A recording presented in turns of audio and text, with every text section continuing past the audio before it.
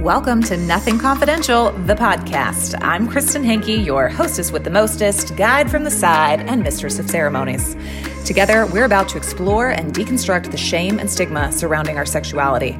You heard that right. We're going deep on the topics of sex, relationships, spirituality, health, and everything else that impacts our ability to live, love, and orgasm freely. My hope is to shine a light on our shared experiences by normalizing taboo topics and empowering each of you to reclaim autonomy of your pleasure, your bodies, and your lives. You are now entering a judgment-free zone where I ask all the uncomfortable and embarrassing questions for you. Our unofficial mantra is be curious, not judgmental. So leave your inner prude at the door or strap her in tight because this is happening.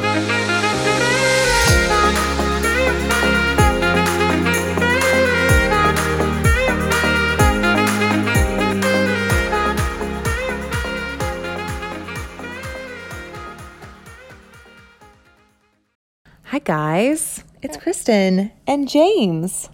Yes, my little wing woman is flying next to me today on just the intro portion of the show. It's actually funny. Time warp, she wasn't born when I recorded this episode. I was in the final days of the third trimester, impatiently waiting on her arrival. As you will hear towards the end of the episode, I crack a little bit. I had a therapist in front of me and I just went for it with all of the things I was feeling at that time. So if you are currently pregnant, I hope that that portion of the episode serves you in some way. Otherwise, you just get a peek inside of what was happening with me not that long ago. And it's crazy because as of this very moment when I'm recording this, baby James is 3 months old today. So time flies. Good grief, time flies. And she is so cute and she was worth every single second of it. But anyway, enough about that. I am just blissed out to offer you today's guest. Catherine Friedman, LPC, is a psychotherapist, sex therapist, sex and kink educator, and community organizer in private practice in Portland, Oregon. Her practice, StumptownSexTherapy.com, is grounded in principles of trauma-informed embodiment, mindfulness, sex positivity, and interpersonal growth. She works as a therapist with individuals in navigating histories of complex relational trauma, building strong identities, and discovering and expressing their sexual individuality. She also provides therapy to couples around issues of communication and sexuality, as well as alternative relationship and sexual styles. She loves helping clients discover and embrace new desires and overcome obstacles to sexual self-expression. She teaches and coaches people on ethical non-monogamy and BDSM basics, as well as classes on self-awareness for informed consent, trauma awareness, and empowerment for people who are interested in exploring submission or other kink identities and activities. Catherine is an incredible educator, therapist, woman. Like, this woman is she's just dynamic as hell, you guys. And her energy is like, she's been practicing mindfulness for years. So I feel kind of like she's a shrink mixed with this like sexy Taoist, like, I don't know. I don't even have the words. You're going to see. You're going to see for yourself. Just listen to this episode and tell me that she doesn't just soothe the pants right off of you and then educate you and help you deal with your shit so that you know what to do once your pants are off. Oh, bless you. I'll taste away.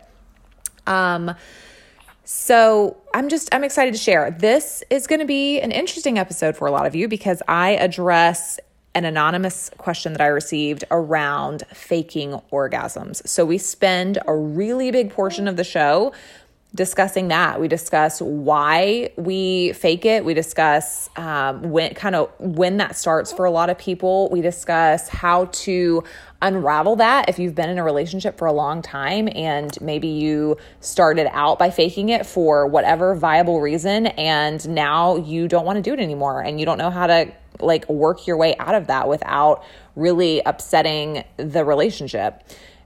I think these are really important, if not a little uncomfortable topics. And again, this is something that while you might get a little squeamish listening, it's incredibly common. And that's why it's so important that we talk about this so that people don't feel isolated so that people don't feel like they're stuck, like they're broken, like something's wrong with them, like they're never going to have the sex life or the relationship that they want, that they so desperately, desperately desire.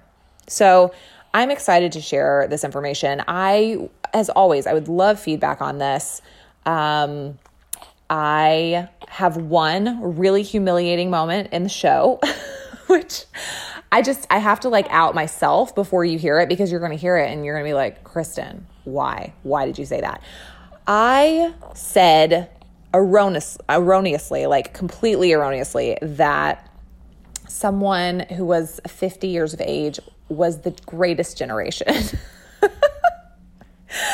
And that could not be further from the truth. I have no idea why I said that. That is not accurate in any way, shape, or form. In fact, if you Google the greatest generation, those people were born between 1901 and 1927. So not even close. 50-year-olds are not the greatest generation. Sorry to report. Also, I felt so stupid after I said that. And it was early on in the show. Like, I had only recorded, I think this was maybe the third conversation that I recorded, and I didn't do what I would have done now, which is just like laugh about it and call it out right in the moment. I just kind of let it go, and it's fine because Catherine made fun of me for it later. She referenced it again and, set it straight. But I felt really dumb, you guys. So, enjoy that as well. Okay, I think that's enough babbling. Oh, no. One last thing.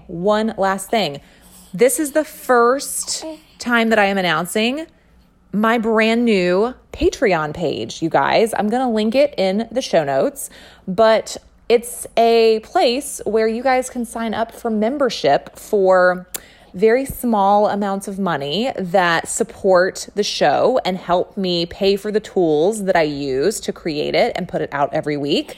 Because obviously, it is a passion project and it is not really making any money. It is only costing me money. So I love doing it. It is, my daughter just filled up her pants. I'm not sure if that came through on the audio, but I thought I would just call that out too, in case you heard it. That's what that was.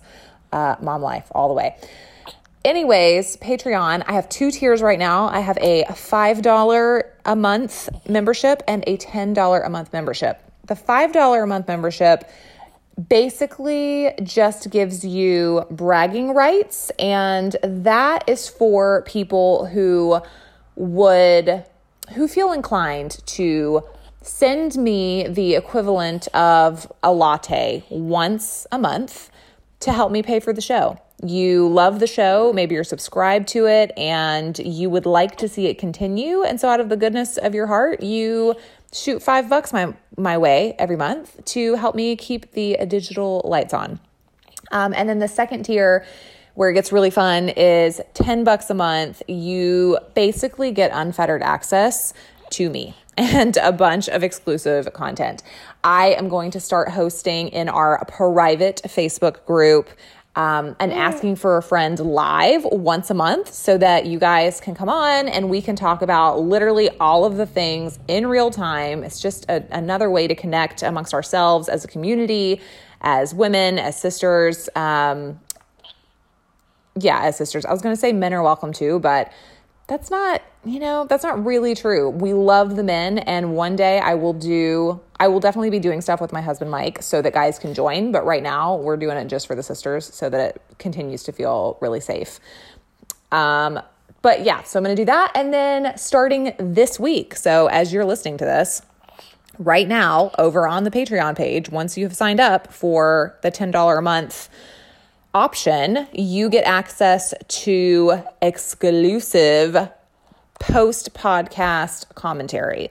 So basically, my biggest takeaways from the guests that I interviewed each week, bloopers, maybe things that were going on during the show or in my life around the time of the show that is relevant. Maybe we'll talk about mistakes. Maybe we'll talk about mess ups like my greatest generation dumbass comment, things like that. So it's going to be fun. I'm going to be uploading a video of me just chatting through what I learned and what was happening and what I have discovered since around whatever topic subject we're addressing in the show that week.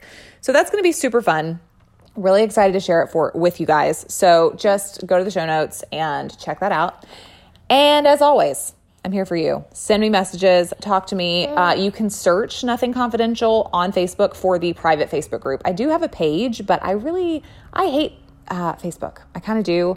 But the private group is cool because I share a lot more in there than I do on the page, because that's kind of the nature of it. It's like, again, it's like my living room. Like, once you're inside of my living room, I will share my soul with you, but I'm not going to share my soul on the sidewalk outside of my house. So come on into the inner sanctum of the private Facebook group, where I'm going to start doing a lot more stuff.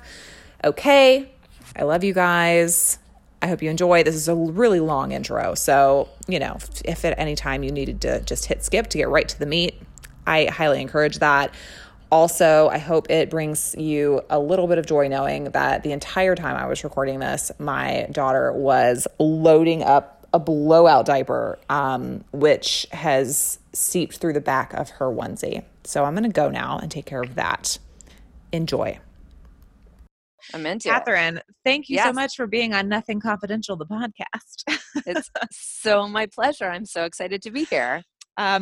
You guys, I have so many things. This episode is going to be extremely packed. So feel free to get out a notebook or an audio recorder or whatever. Come back, listen to it in pieces, whatever makes sense to you guys, because Catherine is one of my favorite people of all time to speak to about sexuality and relationships. And she just has such an insightful and educational way of sharing information, and I'm like addicted to it. So I keep coming back to her. Oh my gosh, I'm so honored.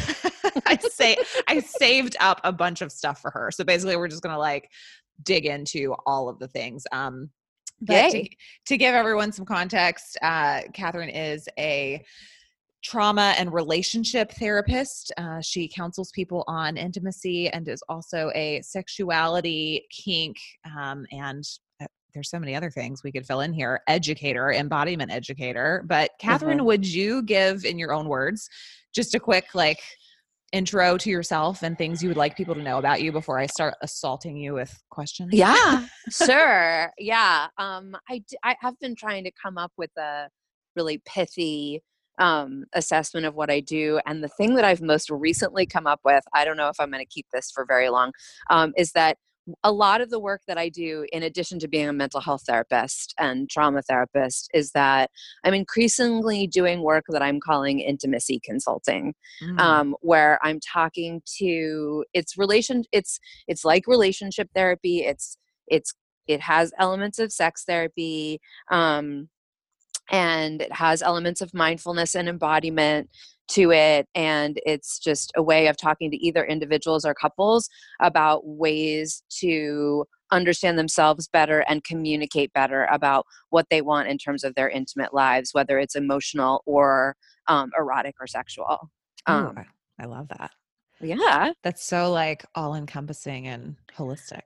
I'm working on that. Yeah. That's amazing. Well, you guys, Thanks. I was connected to Catherine. I was trying to go down the rabbit hole and figure out how I got connected to you. And I think at some point, and this was a long time ago, I made a post. I think I had tagged Kimberly Johnson, yes, who is incredible. It's all about Kimberly Johnson. That's what I thought. I had tagged her because she's phenomenal. Kimberly, if you're listening, you're next. I'm out to get her as well. And she had responded to my post by tagging Catherine. And I was like, yes. Oh my gosh. And so I followed it over to Catherine's stuff, started reading, and that was how I got introduced. So even though Maga Mama and I do not know each other personally as of yet, she had the foresight and the wisdom to connect me to Catherine all that time ago. So that's how we found each other. To be honest, Kimberly is actually a very close friend of mine. Oh. And that's how she and I know each other, is that we used to do yoga together 20 years ago in New York City. And so, not only is she a super duper rock star in every possible way, she's also an unbelievable friend and an incredible Oh person. And my gosh. Did not so even know that. So, yeah. okay. So I So literally yeah. am separated by 1 degree. Yeah. And for you guys who the name sounds familiar, the thing you probably know her for is that Kimberly wrote The Fourth Trimester, which is a book that I constantly am talking about and telling everybody to go get. And but her work is so expansive. It goes so far beyond the postpartum field. She's got a hand in literally everything when it comes to the sexuality space, the embodiment space. There's just so many things that she is like on the forefront of forging the path for other people on. So of course you guys are connected. It makes perfect sense to your friends. Well, and she's just getting, oh my gosh, her upcoming stuff is really, really exciting. So no, I did not mean to like sidetrack to gush about Kimberly. No, but I'm happy to. Yeah, I'm always happy to gush about Kimberly. So. Okay, good, great. Well. Awesome.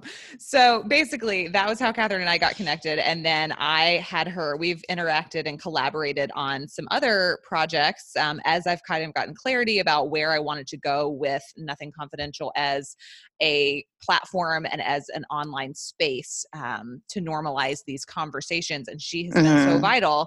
Thank you. You're so welcome. I loved having you in the living room, which is not something that I've shared with the audience much on, but we'll be doing a second round soon. So I'll be in touch about that for sure.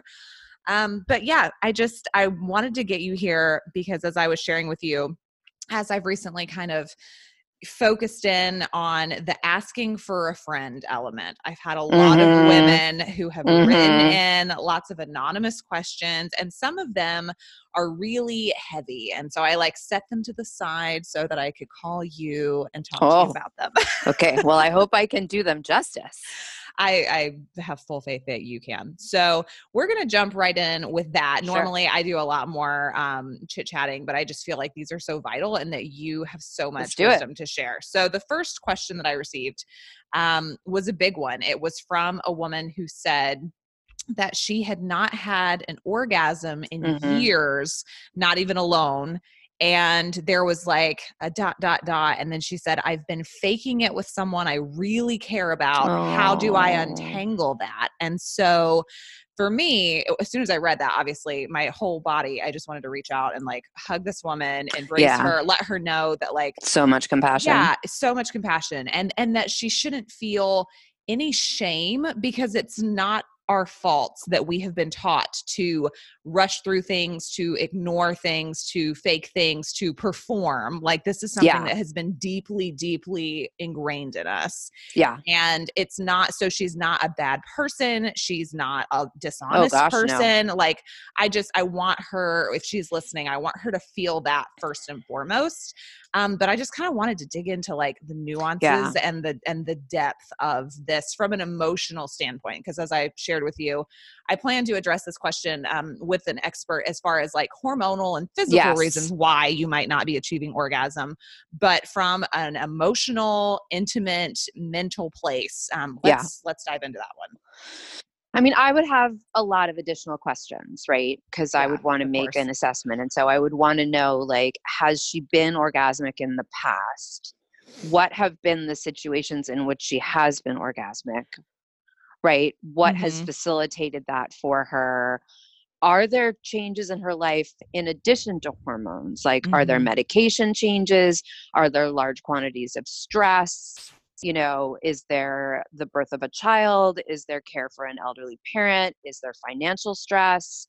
Is there relationship stress of various sorts? Is there loss? Because all of those components really play into one's ability to drop into the body in the way that needs to be done in order to feel free enough to have an orgasm. Right. So I would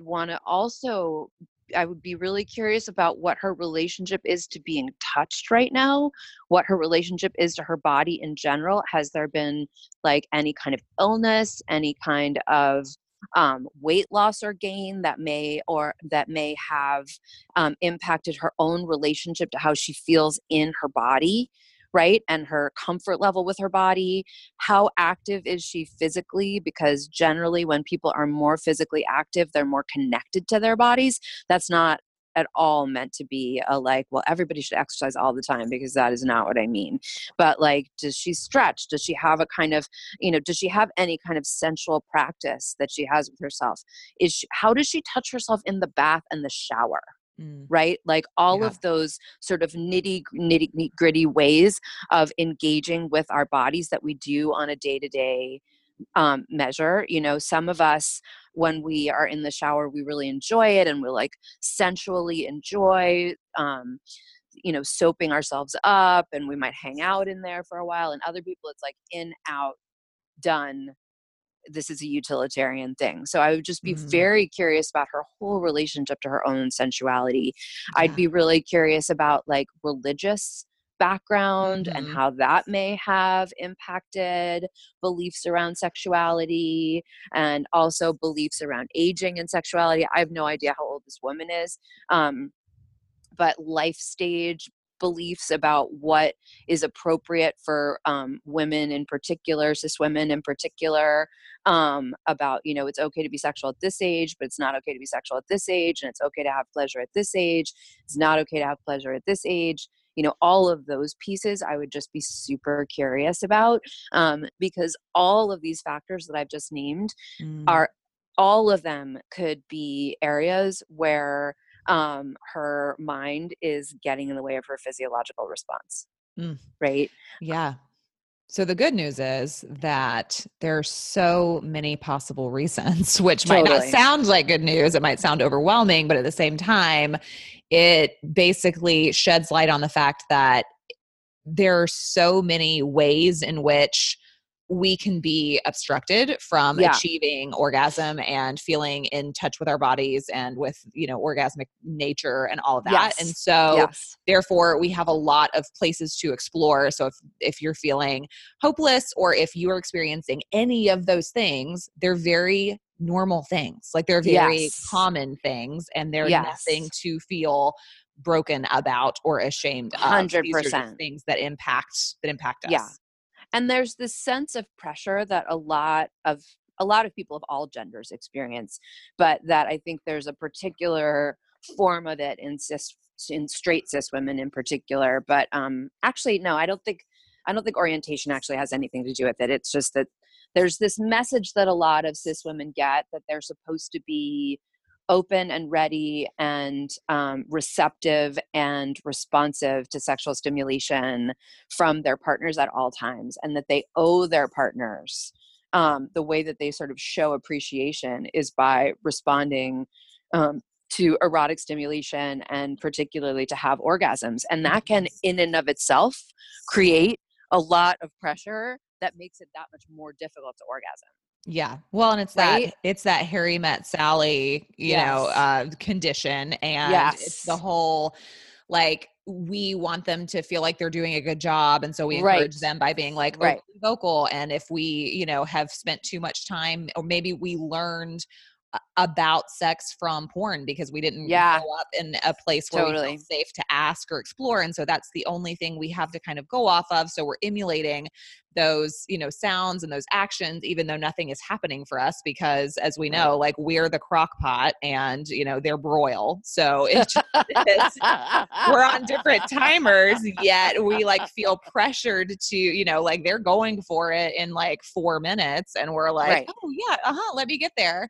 But it's just like I always say, a fake orgasm isn't an orgasm. So who's winning? Like, it's Yes, not, exactly. it And doesn't. then I would get super curious about what her sex life with her partner is actually like, Mm-hmm. and I would probably, like, if I was treating her or treating them, I would really encourage them.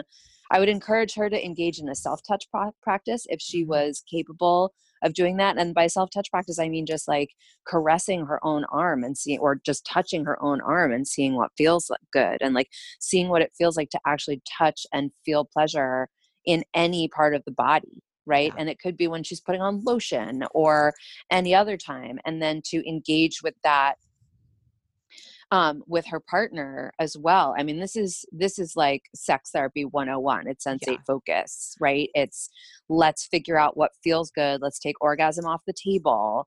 Let's remove the pressure of orgasm and let's start to see what feels good and what touch on different parts of the body might feel good.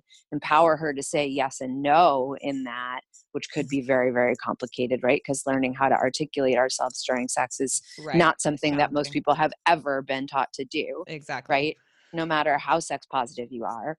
And then to really just dial back to square one, Yeah. right? And this is just so for a lot of our listeners already, this is something that comes up really often. And it's the concept of shifting our thoughts and beliefs around what a sexual encounter is into more of a Exactly. pleasure focused Yes.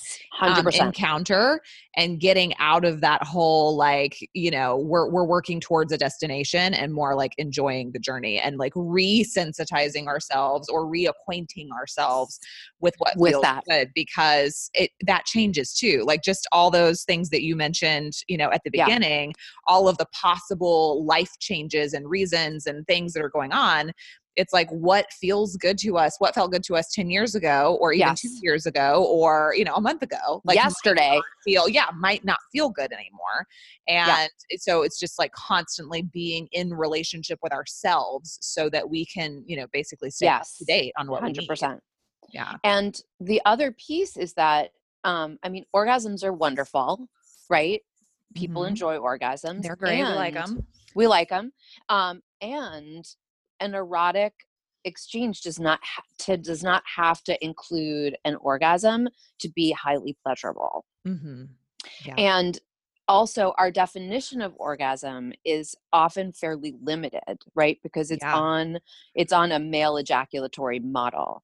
Whereas for cis women, I think this really varies for people with gender expansive Mm-hmm. experiences. But for cis women in particular, there can be different kinds of orgasms. They don't always have that final, like, climax moment, right? Yeah. Some people achieve really high levels of arousal, which they experience as incredibly pleasurable and that are on the level of orgasmic pleasure, but they don't necessarily have that final, jumping off the cliff moment Yeah. that a lot of people identify as the goal. And so I would also be curious about, is she getting aroused? Is the arousal pleasurable for her? What is her arousal trajectory? Is she actually enjoying what's going on with her partner enough to be like, you know what, this is pretty great? Or is she not, right? Is she focused so much on the sort of concluding climactic moment that she's not actually able to experience the pleasure along the road? Because a lot of times that happens, that people are not able to acknowledge how much pleasure they're having because they're just so focused on conclusion. And that's Mm-hmm. not their fault. That's our culture, Yeah. right? Absolutely. Well, and this just dropped in for me too, given the work that you do in intimacy. Can Yeah. you talk a little bit about how basically like orgasm is this thing that we're all very much focused on, but when you are connecting from a point of pleasure and sensation, like Yeah. orgasm has very little to do with intimacy, with Yeah. building intimacy. Like it can, of course, it can be like a yummy part, but it is not like essential to getting the good out of a sexual encounter with a partner if intimacy is what you're working towards. Yeah, I mean, I think that's one of the places where it really where I really try to work with clients on helping them define Mm, what, as you were talking about earlier, on helping them define what is a satisfying sexual encounter for them. What is the whole point? I mean, I understand kind of for me, it's about erotic play, mhm. right? It's about embodied erotic play. And that may lead to orgasms and it may not, right? And if I like to try to imbue that intention with my clients, but also it's up to them. Like for some of them, it really is about orgasm. And for some people, the act of causing or creating an orgasm for another client is the ultimate form of intimacy Mm, for a yeah. client. well, it could be a client if you're a sex worker, Right. but for a partner of any kind, right? The Hmm. act of creating the content, the whole situation in That's which like their your highlight. partner, like that can be the most intimate thing because you see them in this incredibly vulnerable way. They Mhm. surrender pretty much their entire body to you, right? Yeah. They show themselves in their most deeply kind of animal sense of connected to pleasure, and there's no cognitive stuff going on necessarily for them. For other people, being able to have that kind of release in relation to a partner is also an unbelievably intimate act, Mm. right? And it does create long-term intimacy. Then for other people, um, the creation of intimacy has to do with starting out with just being able to talk about what they want, whether it's emotionally or sexually, or just in terms of pleasure in general, right? Or in terms of touch in general. I mean, in kink, it's not necessarily about pleasure, it can be about pain, or it can be about power exchange, but it's very Mhm. much about getting to the point where they feel safe enough to articulate their rawest desires to another person, because that's an incredibly intimate and vulnerable thing to do, Mm. right? And, yeah. Yeah. So would you describe an example of what an erotic embodied experience is or would be like for you in your case?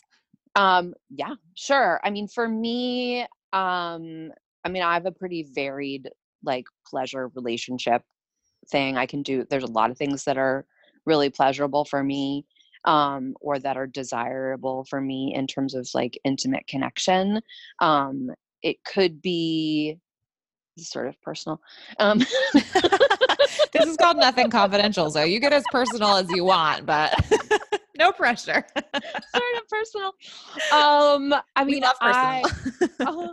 uh, for me, it can be any number of things. Like, I have a partner with whom our whole relationship is long distance. And so, it's a lot about the erotic exchange of shared fantasy, and then each of us touching ourselves in relation to each other's shared fantasy, and feeling like the embodied response that I have when he sends me, texts, or messages that indicate that he's feeling arousal and that he's feeling excited by me. And then my body has this really, can have this really profound arousal reaction to that, which feels like kind of a ripple up my spine, or it can be, it can feel electric. And then there's the exchange of, then I share words with him and he has a response to that, and he'll tell me what his physical response is, right? And we describe that for one another, and that's really playful and really delicious.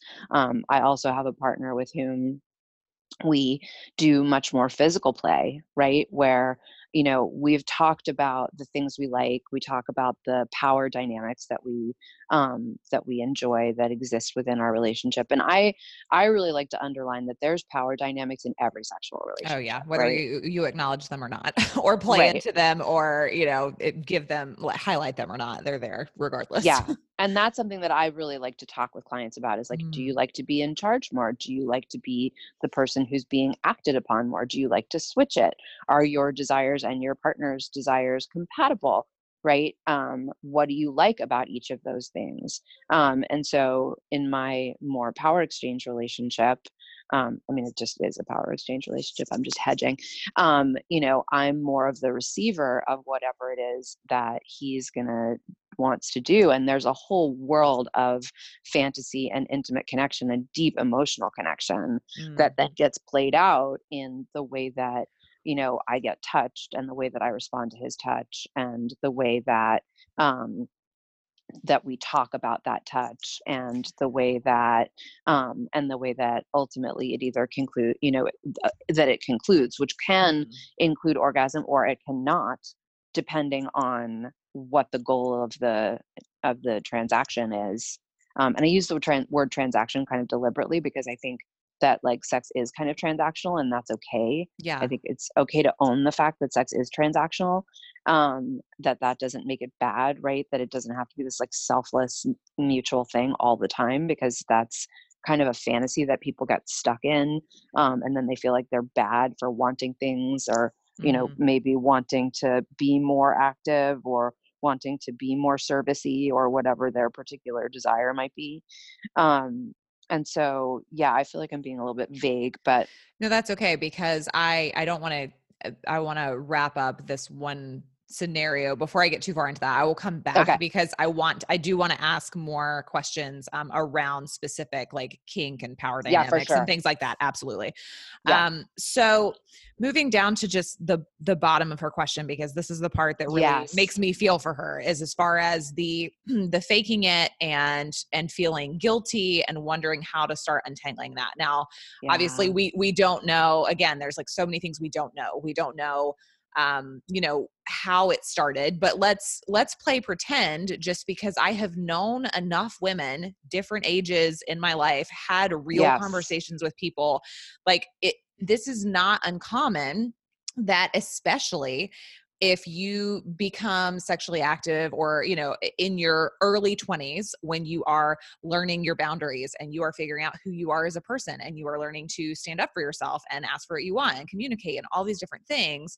It's Hmm. like so many of us, I think, start early on with these patterns. It's like you learn to fake it early because you think you're supposed to, and Right. then getting out of that habit as you get older can be very hard, especially Right. if you've been doing it for so long. And Yeah. so I'm trying to think of the best way to like open this up for more conversation and get thoughts and support from you around it for people who are dealing with this, because I know there's a ton of shame around Yeah. this, because especially women who started that way very innocently, out of a place of being uncomfortable and not confident in their bodies and their experiences, have found themselves with somebody who they love. I think that they have attached a Yeah. moral issue to the fact, like they feel like they're lying to their partner.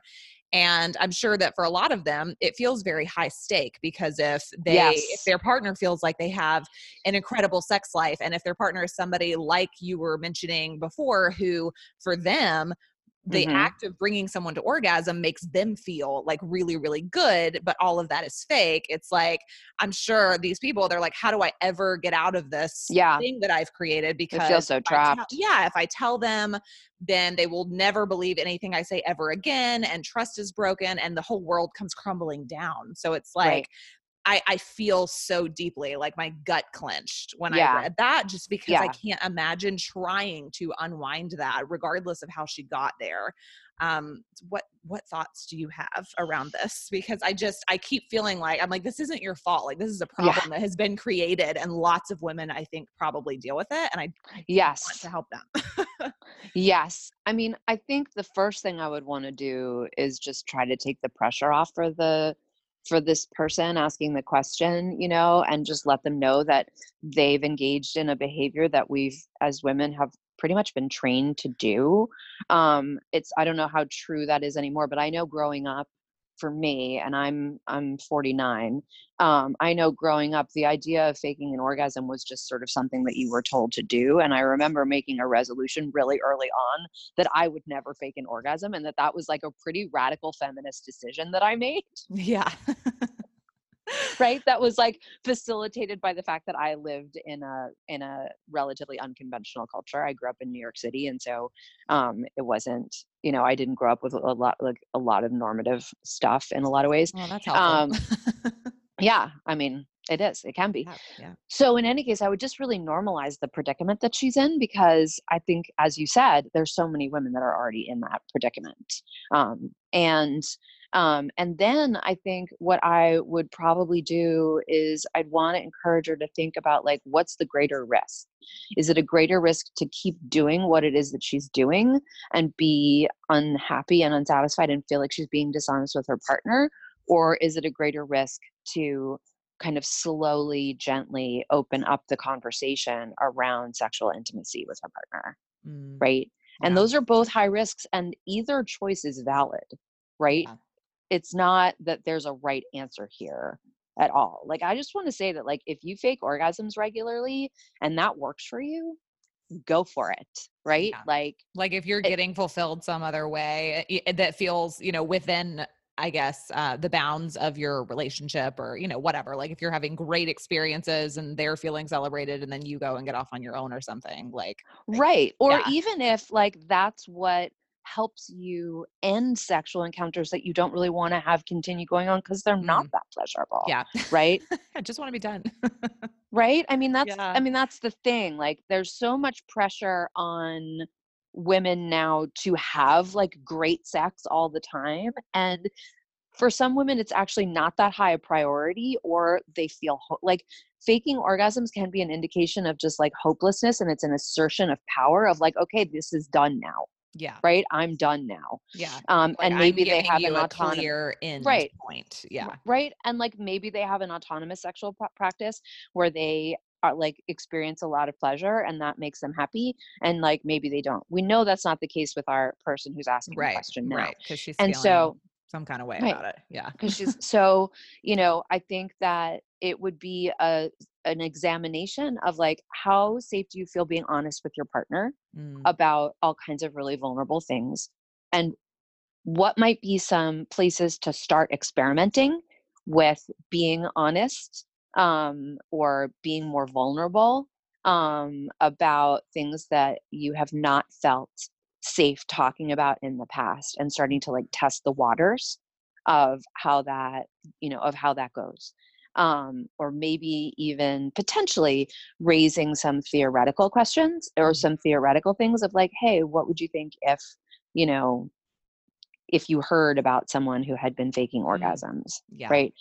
That might not be such a great experience because it might be a place where the partner would then be like, oh my God, that's the most awful Suspicious. thing in the Yeah. entire world. Oh, yeah, of Or they course. might get suspicious, and then that Yeah. would be really So, discouraging. yeah, I'm going to hang myself out on the line a little bit, Do it. and share some basically advice, just the way that my brain works that I have shared with friends who have brought me similar things. It wasn't as Yeah, long term, so it wasn't potentially as high risk as this. But again, like this is there's a lot of ego and feeling and things wrapped up in this. totally.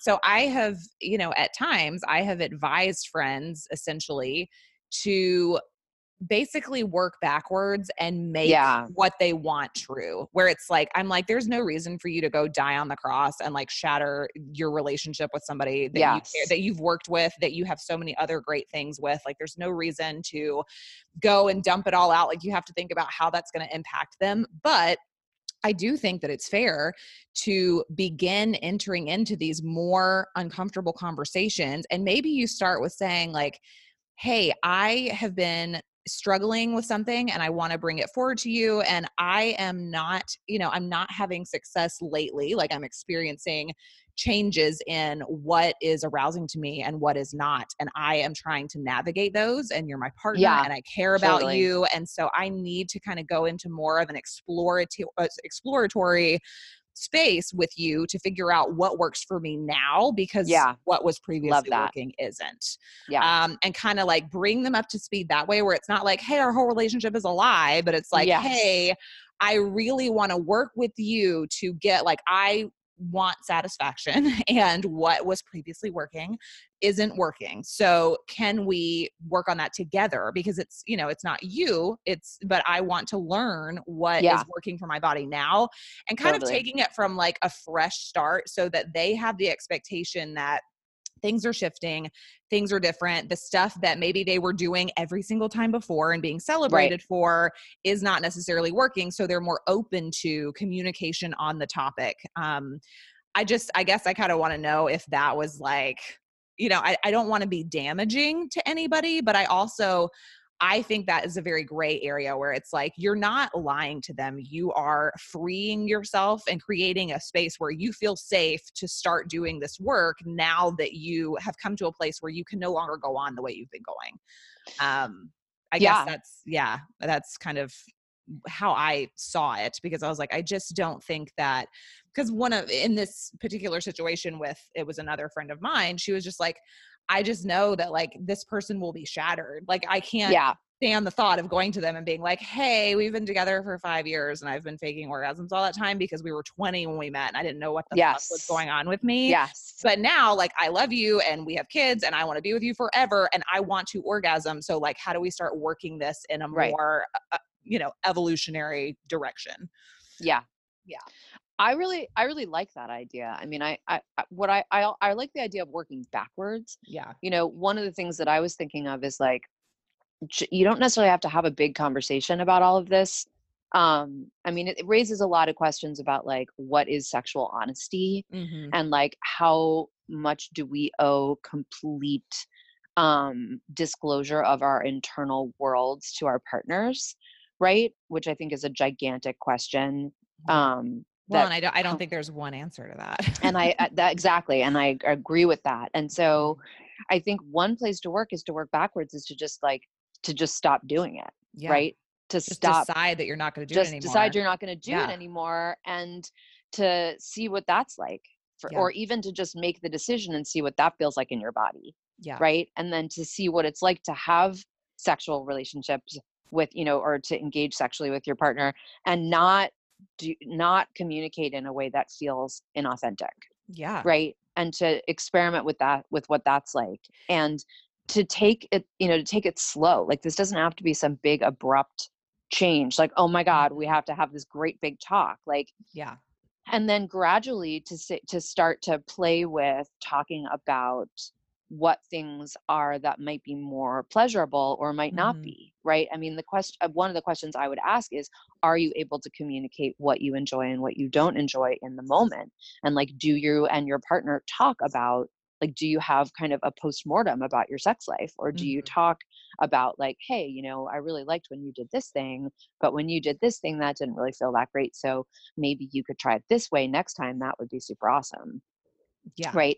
Like, and just start the process of trying to communicate about sex and seeing what the obstacles are to that, and then working with those. I mean, I definitely think also that there's potential to, work with a sex therapist, Mhm. or potentially to work with like a couples therapist that is versed in sex, because not all couples therapists are versed in sex therapy. And so that can be limiting when the explicit project is to work on a conflict around Mm. sexuality. Yeah. um, and so, yeah, but to just maybe take the pressure off and be like, okay, how can I experiment with Mhm. behaving differently? And Yeah. how does that feel? And how does my partner react? And does that sort of organically create situations where we can start to talk about this, not as a like, oh my God, I've been betraying you for the past Yeah. 5 years or whatever, but in a like, hey, I'm going through this process of self discovery, and Mhm. because this is really connected up with identity for a lot of women, right? Yeah. It's just it's a huge thing. And a lot of women also feel, I'm encountering this with one of my clients right now, like they feel a lot of shame when they're not able to orgasm based on Mhm. what their partner is doing, because they feel like they should be able to. And so, on the one hand, this is simple, it's about orgasms. And on the other hand, sex is so holistic and it's so connected to every other part of what's going on in our lives, that it opens up a gigantic can of worms. Yeah. Well, I also was thinking as you're talking that like tying in that intimacy piece, it could also be really helpful to somebody dealing with this as well to just say to their partner, hey, I'm wanting to evolve the intimacy portion of our Yeah. relationship. And because we're building something that is going to last for a really long time. And I would love to experiment with, like, I've been reading or listening to podcasts or whatever. And I would love to experiment with taking orgasm off the table sometimes, because Yes, spending exactly. time with you and learning each other's bodies, Yes. on a regular basis and being with you and growing close with you without the pressure of an orgasm every time, because Yeah. I really want to deepen this emotional portion of our relationship as well. Well, and the playful and pleasurable part, right? Yeah. That doesn't necessarily have to be about genitals or about Mhm. orgasm, right? Yeah. Because, That's just like, sensory. it's just sensory and it's just physical play, right? It Mhm. could be wrestling, it could be like teasing each other, it could be tickling, it could be all kinds of things that bring people close and um, are fun. right? Yeah. And also I would say that, for some people it would be about talking about like, hey, I really want to build this with you because we're going to be together forever. For Hmm. other people it might be like, hey, this is the relationship that we have, and one of the pieces that we really enjoy together is our physical sexual relationship. Yeah. And so, that's something that I would love to really work on, regardless of how long our relationship is going Yeah. to be, or Yeah. regardless of the role that this relationship plays in our overall lives. I mean, this is important for people who are long-term monogamous for sure, but it's also important for people who maybe live, polyamorous or open relationship lives, or Absolutely. who are who are just more sex positive and want Hmm. to have more relationships or who have sexual intimacy or physical intimacy Yeah. as a really important factor an array of relationships, because sex plays a really different role for Hmm. really different people, and it's differently intimate for different people. Yeah.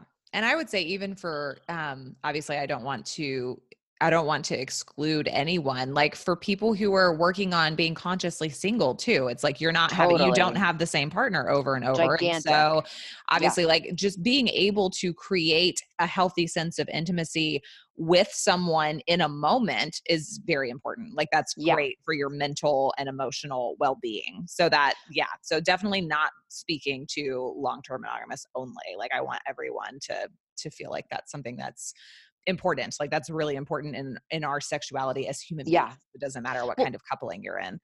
Well, and I think that the piece that that's then getting to is that this is very much about a certain kind of empowerment, right? Mhm. It's empowerment to speak about what your body feels. It's empowerment to speak about what your own needs are. It's empowerment to speak about your desires. It's empowerment to articulate your needs to a partner. And that's what I would really hope for this person asking the question, is that it sounds like she's feeling in a really disempowered place around sexuality and around this relationship in general. And so what is possible for her in starting to come to a place where she feels empowered to connect with herself and to articulate what she finds. Mm, I love that.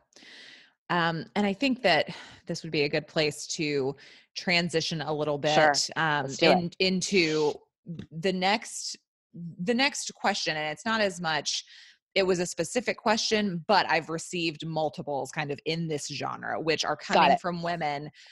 So you shared that you were 49. So a lot of, I have a lot of listeners who are anywhere from, 23 to 60, Yeah. honestly. And so I have my group who are approaching menopause. They may Yes. not be 50 yet.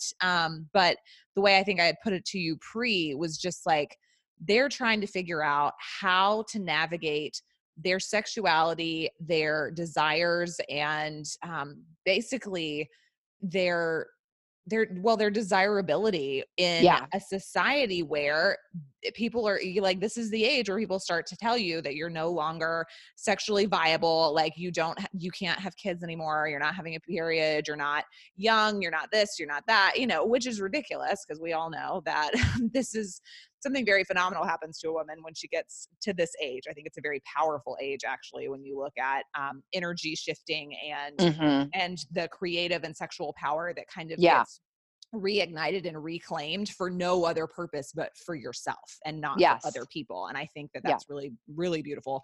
But I just, as someone who is approaching that yourself and Yeah. working with clients who are in that space, could you Yeah. speak a little bit to that, and then we can just see where that goes, because I feel like Yeah. this is something I'm Sure. getting a lot of inquiry around. Yeah. I mean, I think that there's one layer which is engaging with the whole set of social expectations, right?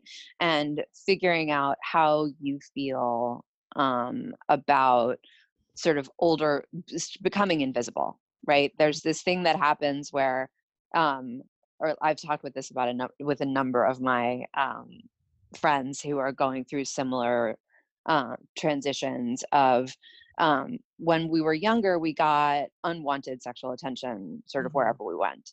And then there's this moment that happens where suddenly you're like, I'm invisible. Like, I'm not getting the winks or the nods or the hey smile, or, you're not getting like the extra attention from the guy at the meat counter at the grocery store. Yeah. you're like, wait a minute, like, do I still exist? And then the question becomes, do you like that or don't you? Because some Mhm. people really, really like not having to worry about feeling feeling sexualized Yeah, in a it's like a way. relief. It's a relief. Yeah. It's a total relief. And then other people are like, no, I kind of miss it, right? Like I kind of miss this like gendered sexualization, and like now they can make the choice to engage in it if or not, right? And then a lot of it has to do, or what I've observed and is that a lot of it has to do with the way in what with one's own relationship with one's body and how one translates that out into the world, right? And Mhm. so am I going to make the decision that because my body is making whatever changes it's making, right? My hormones are shifting. Maybe I'm putting on weight in different ways. Maybe I'm, my shape is changing. Maybe I'm feeling more or less sexual. Maybe I'm feeling more or less um, like resilient in different ways. Like, how am I going to engage with that? Am I going to move into that from with a place of relaxation, or do I? And that can be a sexual place, right? Or am I going to kind of try to revitalize or find this as a place of revitalization in relation to sexuality and in Mhm. relation to feeling attractive in the world? There's a lot of sort of conscious decisions that are available to be made at this time. Mhm. And I think, again, we get back to empowerment, where a lot of people feel super disempowered. And my own experience is that if we can feel empowered, um, we actually can feel really alive sexually in the world and continue to feel desirable, right? But it has a lot to do with one's own cognitive orientation and one's sense of what's sexy. Because the thing is, what's really sexy is somebody who feels comfortable in their sexuality and Yeah. is able to communicate that in an appropriate way and can be playful, Mm. right? That's ultimately what people generally find sexy, if we're not just looking at people, looking at photographs in magazines or being like, oh, that specific body type is what's attractive. There's always that person, whether they're a man or a woman or or of any gender in between. There's always that person who's got that like sexual sparkiness that you're like, oh wow, they're really sexy, even though like I'm taking a look at them and they don't seem like the Yeah. stereotypical thing, They've right? just And got that's that it factor. You're like, they've "Oh, got that hello." it Yeah. factor, right? And you're like, I'm not supposed to think you're hot. Culture has Yeah. told me that you are not hot, but oh my gosh, like I sort of want to be near you. Yeah. There's just something magnetic about you. And so I think it's really an opportunity to embrace those parts of oneself that are really unique, and also to embrace one's relationship with one's own sensuality, right? Mm. That's what sexuality, like during perimenopause and after menopause, is very much about. It's about making a commitment to an ongoing life of eroticism and pleasure, right? Mm. Because it can go off the rails easily, and a lot of people are happy about that. But if you're going to continue to engage in it, it's a use it or lose it thing with the tissues of the actual tissues Yeah. um, of the vagina and the vulva, um, and also with that sense of eroticism in our bodies, right? The energy of pleasure, the energy of arousal. And so, are you going to make a commitment to having, an exploratory sensual practice with yourself that may or may not have to do with orgasms? Are you going to have a Mhm. masturbation practice? Are you going to connect with whatever partner you might have and be like, hey, let's explore what feels good to me now, and let's explore what feels good to you now, and like let's make this fun, right? It's not procreative. Mhm. Optimally, we're not as busy as we used to be, but we probably still are. um but like, let's figure out what feels good, right? And let's figure out how I can feel good in my body, even though the culture is telling me that I need to do these 6 things to stay youthful, because that's the only way that I can be attractive, Mm. right? Yeah. Um, So so, you recently, a couple things. My brain is literally like a pinball machine. I'm like, there's so many things. I'm like, there's so many places we could go from here. Okay, slow down, Kristen. All right. The first one is because yeah. I'm extremely curious about this. So you recently, it wasn't that long ago, you kind of went dark on social for a second and then Yes, I did. reemerged and you had cut your hair very Yeah. short. Yeah. And I feel like the post that you released was kind of like the beginning stirrings. You're like, I'll get into this more later. I'm still processing. Yeah. But you basically, it really did feel like an empowering, like you taking a stand for reimagining Yeah. your own sexuality, what feels good to you, what makes Yeah. you feel sassy, what makes you feel good, regardless of what society tells us Yeah. is or is not attractive. Can you share a little bit about that experience, whatever you feel comfortable with? Yeah. I mean, I did a ritual, with my one of my partners, where he shaved my head. Mm. Um, and that was something that he was interested in anyway. And I had never done it. And I was disappointed because I thought he was going to take me all the way down to the skin, and he didn't want to like take me that far. So we might do that again. But it was, there's a lot of symbolism to shaving your head. Mhm. And I had never done it. I had really long hair for most of my life. And that felt like this gigantic place of both my sensuality and a place where I hid. Mm. And there was something about the exposure, and also there was something I felt like I was going to look like a Buddhist nun, and I was kind of into that. Um, uh, and there was just no place to hide, and then there was this question of like, what is my femininity like if I don't have my hair? I mean, I generally wear my hair really short, but it still has a very particular kind of pixie style to it, that uh it didn't have when it was suddenly like a quarter of an inch long. Yeah. And so it was kind of an opportunity for me, to see what it would feel like to be sort of stripped of this piece of femininity, and or sign of femininity in any case, and also to just, I mean, it felt very naked. And then how did I feel naked, and how could I then embody my own feeling of sexuality without this like really powerful sign of Mhm. what femininity usually looks like? And it was definitely in the context also of building relationship with my partner. But it was actually way less terrifying than I had feared. Mhm. I actually wound up feeling really empowered and really free, and really liberated to like have my sexuality in just the rest of my body, and to Mm. have my sense of self in the rest of my body. I mean, it's easy for me on some level to talk about this embodiment stuff because I was a dancer, and I did a lot of yoga, and I was Mhm. like a high powered yoga teacher for a while. And so, and then I've done so many embodiment practices pretty much since I was in my early 20s. Yeah. So So it's nature to you it's at this nature point. for me. Yeah. It's my Yeah. language, Mhm. right? My body is my language almost more, I mean, as much as words.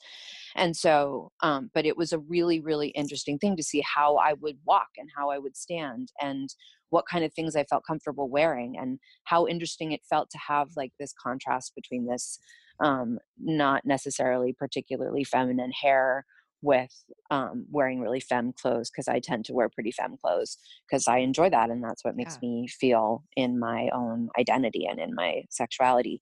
Um, so it was really interesting. I really enjoyed it. I would do it again. Yeah.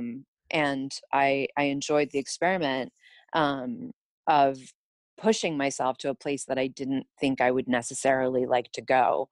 Um, and it sort of helped me find more of like an intrinsic sense of my own, gender and sexual identity, by removing this one like particularly potent sign. Yeah. Well, I think so many women, like hair is such a big Yeah, deal for so many so women. big. And it I doesn't know. matter.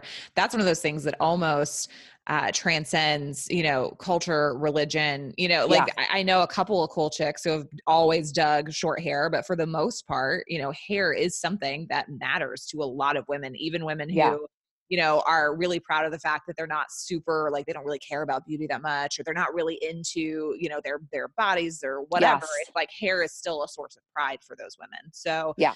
I found that particularly potent. And I'm curious because as I'm listening to you talk, it's like, I'm thinking of a woman in particular who reached out to me because she is in her mid 50s. She has never, she's one of those, from the greatest generation who basically is like, she's on the tail end of it and doesn't feel, or spent her whole life feeling like her job was constantly to give to others. And now her children are gone. She married someone older than her, which, was sexy for a while, but now she's 50 and he's 70 and has problems getting erections. And, she takes a lot of responsibility for that. She makes that mean that she is not attractive and that something is wrong with her because he can't get a hard on. And what I'm thinking, I'm sure you have so many thoughts on that.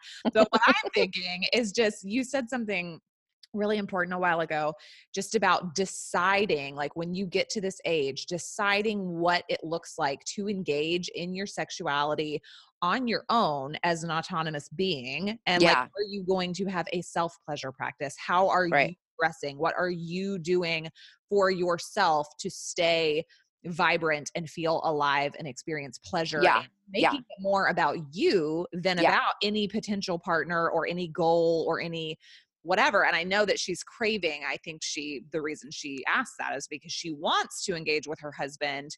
And again, I needed more details from her and connected her with someone who could talk about the physical aspects and potentially help him too, if he can be helped. But just like that idea of really focusing on yourself and not, I don't know.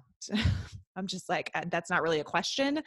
But I just want thoughts around that, I guess. Cause I feel like you are doing that. Now you're a different situation, than a lot of people who are listening, because my listeners found me, because I was at a women's conference where, a lot of these women have religious shame from growing up kind of like I did, and the Bible Belt and all of that. I'm familiar with the people who find me. So you're walking a different path than that. And that's completely fine. But I think that you are very powerfully in your body. And I think listening to you encourage them, I guess, to make this more about them and less about, I don't know. It just makes me really upset that she's making it mean that she's not attractive because her 70-year-old can't. The first thing that I would say is that taking, like, for anyone, no matter what gender, to take personally whether their penis having partner is getting an erection is an error, right? Yeah. It's whether or not your partner is getting an erection is not about you. Right? Yeah. If they articulate their desire to be there with you, there are so many factors that influence erection and its presence or absence. It's almost never about the partner of the person getting the erection. And so that's a piece that I would really want to talk about first, is that, whatever the biological factors are in terms of like contemporary health, also aging, like people with penises stop getting erections as easily over the course of their age. It's as they're aging. It's just what happens. If they're stressed about getting erections, the likelihood is that stress is going to translate into their bodies and it's going to tense their pelvic floor. And a tensed pelvic floor and trying to force an erection is actually the opposite of what will create an erection, right? So putting pressure on the erection is never a good idea. Makes it worse. Yeah. It makes it worse. Like, it makes it physically impossible to maintain one because blood can't flow there. And that's what you need is blood. And then, the question, the other questions that I would start to ask is like, what does she need to feel attractive, right? Does she need his erection? Does she need him to tell her that he thinks she's beautiful and sexy, right? Can they for his sake as well, make their sexuality less focused on erection based sexual encounters. Like, there's so many other things to do with sex between a cis man and a cis woman Mhm. than just penis and vagina sex, Yeah. right? Also, soft penises can enjoy contact. You don't Mhm. have to have an erection and an orgasm to enjoy pleasure, and to experience pleasure. And so she can absolutely give him pleasure, and people work around soft penises all the time. Yeah. And so I just would really love the opportunity to sort of break down the idea that, like, it's not sex or sexy if there's not a hard penis involved, because Mhm. Yeah. it's just not true.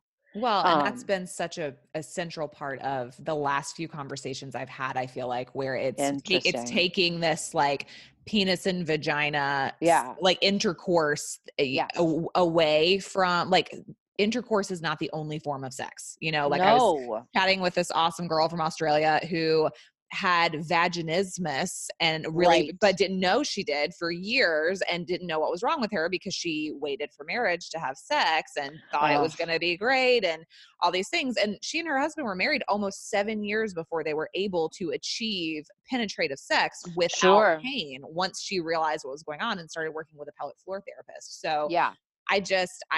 I am really passionate right now. It's just like a thing that I'm on about making sure that people understand that like sex encompasses so much more Yeah. than just straight up P and V penetration. Like that is not Yeah. sex. Like obviously, because that's very exclusionary to all kinds of other genders and couplings and pairings Yeah. and everything. So I think that's very important to remember. But yeah, I love what you're Especially saying as about people that. age, Yeah. especially as people age, different Yeah. things become more and less possible and appealing.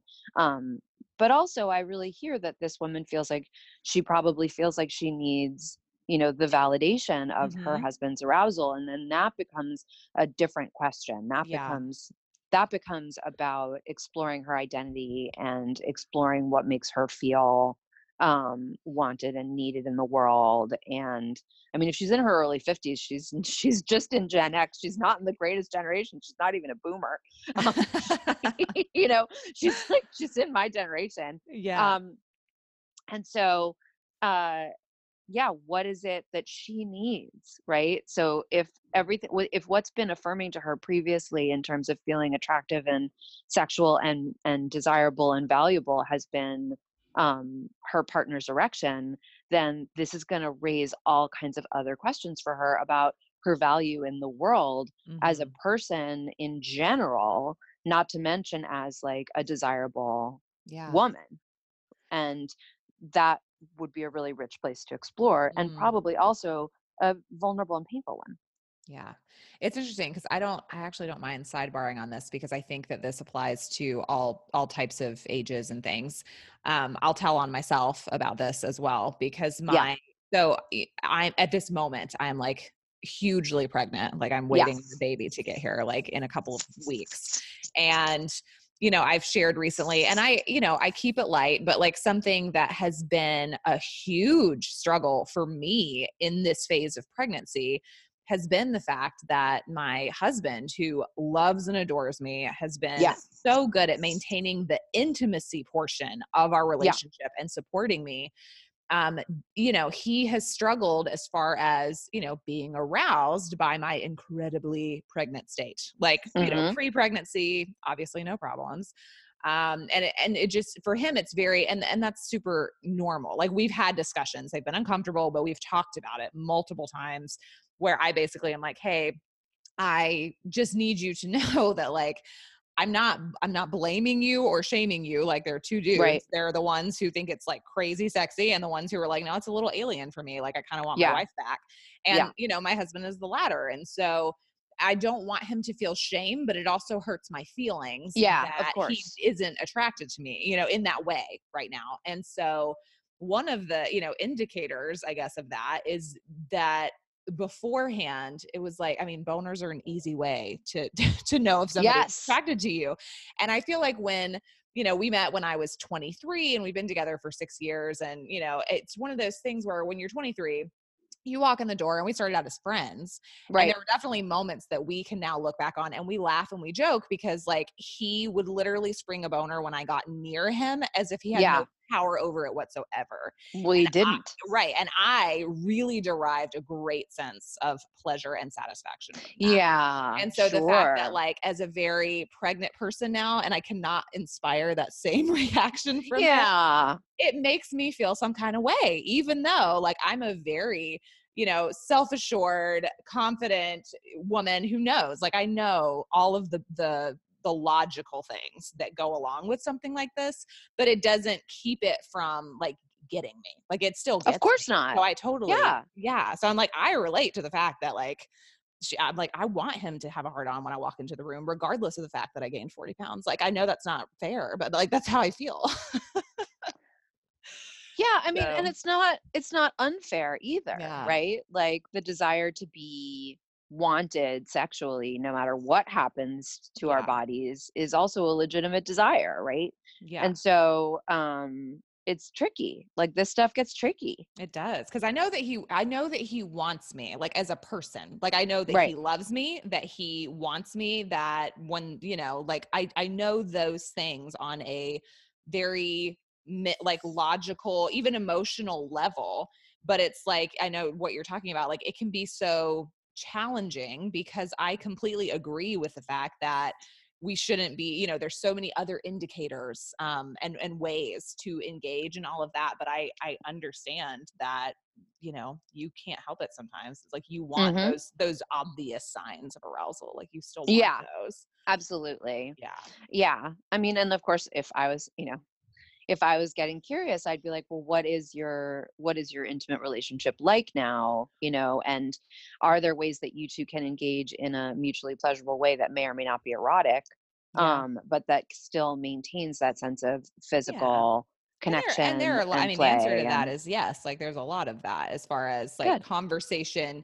We have a lot of conversation around how like we do feel closer, like as a couple, we feel very much closer. Like I feel so loved and so nurtured, which to me, I think I've separated from being Mhm. sexy. It's like I Mhm. feel very Mhm. taken care of, but I'm also like, oh, he's not gonna like pull me into a bathroom, which is not exciting, So it's kind of that, Right. it's that kind of thing where it's like we really enjoy each other's company. Like there's no one I would rather hang out with than him.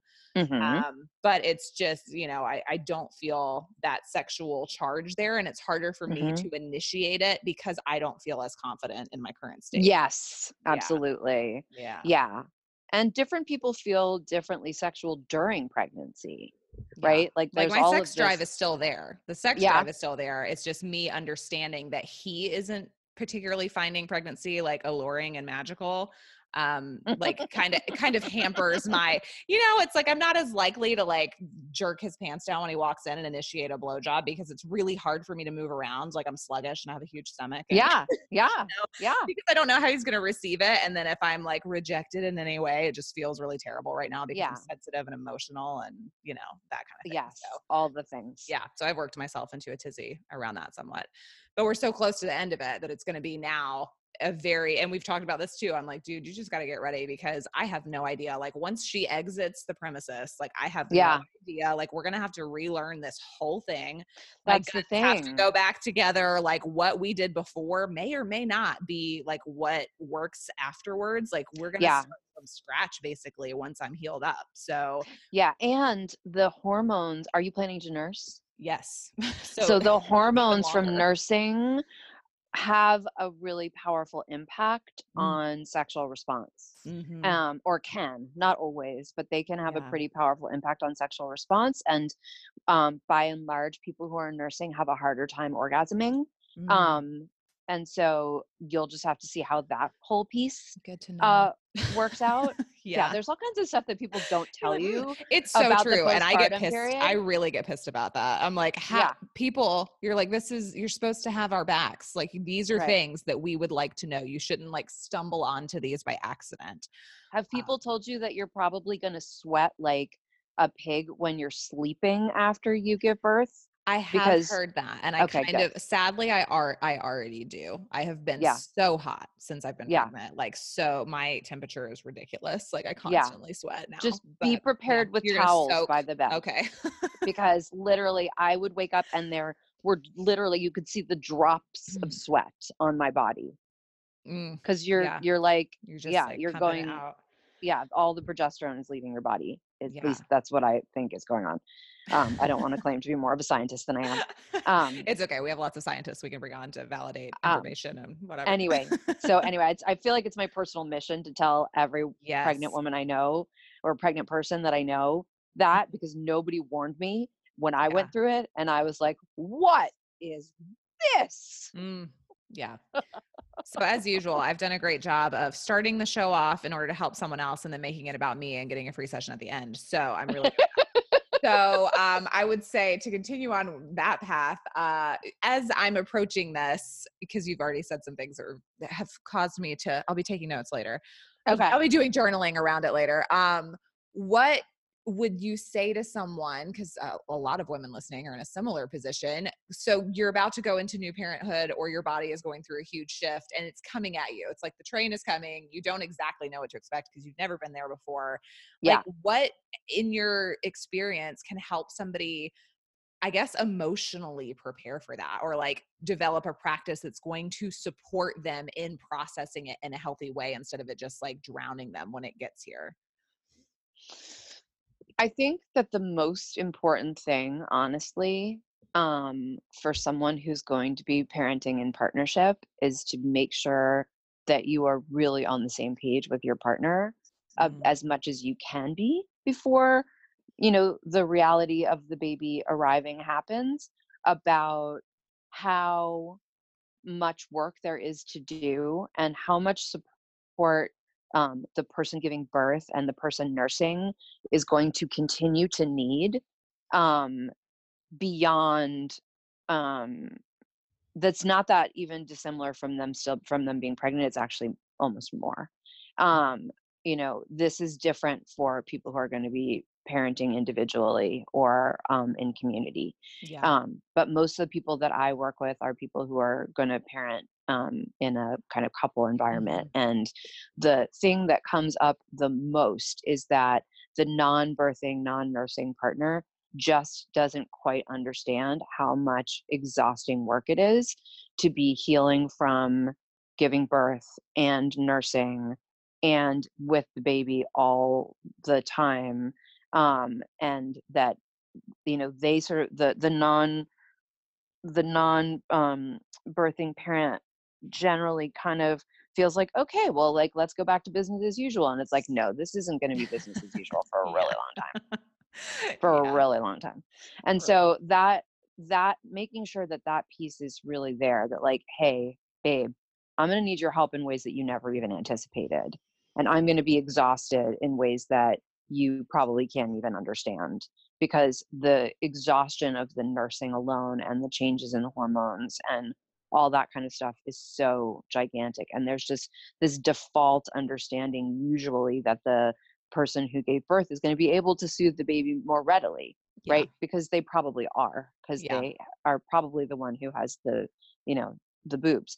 So, Exactly. and so, and to understand that your relationship as the birthing parent, is your relationship to your body is going to continue to be really different than what it was, because essentially you're still in a state of merger with the Mhm. infant, even though they're outside of your body now. And that your relationship to touch, and that your relationship to sensuality, and that your relationship particularly to your breasts, but also to any other sort of erogenous zone, could be really, really, really, really different than it was Yeah. before. And to just embrace a state of permanent flux, or semi permanent flux, for at least the period through which you're nursing. Yeah, because they've now become utilitarian, and Yeah.